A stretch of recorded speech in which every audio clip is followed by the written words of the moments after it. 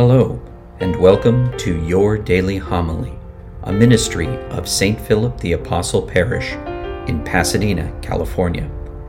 For more information on today's readings and homilist, please view the show notes below. And now, your daily homily.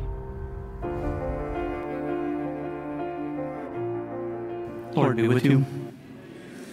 Reading from the Holy Gospel according to Matthew. Jesus began to reproach the town for most of the mighty deeds that had been done, since they had not repented. Woe to you, Chorazin, and woe to you, Bethsaida! For if the mighty deeds done in your midst had been done in Tyre and Sidon, they would long ago have repented in sackcloth and ashes. But I tell you, it will be more tolerable for Tyre and Sidon on the day of judgment than for you. And as for you, Capernaum, will you be exalted to heaven? You will go down to the netherworld. For if the mighty deeds done in your midst had been done in Sodom, it would have remained until this day. But I tell you, it will be more tolerable for the land of Sodom on the day of judgment than for you. The Gospel of the Lord. And today, just a reminder of something everybody knows. We all know this, but it's good to remember it. Part of the problem, there was a stone found by archaeologists, and on it is written, the Pharaoh Ramses built his city, Ramses, on the labor of his Semitic slaves. A reference to the Israelites who were in slavery in Egypt. Under that political slavery that they had, they didn't just lose their freedom, but they lost their sense of who they were as a community, and particularly the vanished idea of the special relationship that they had with God, starting with the covenant of Moses and extending to Isaac and Jacob, who was named Israel because he wrestled with God and so forth, and who they had lost all of that.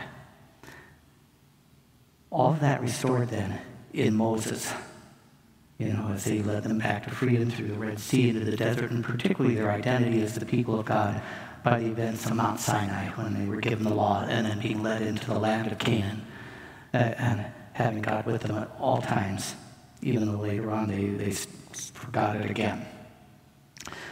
Point is, and the thing we all know, is that we can be politically free as we are now, physically free, and still slave to many other things.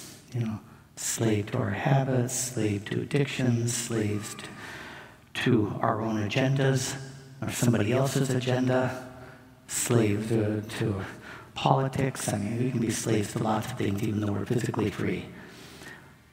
And all of that happens if and when we put those things, and particularly our own ideas, ahead of our relationship with Jesus. Put something ahead of that, and you have no idea what can happen.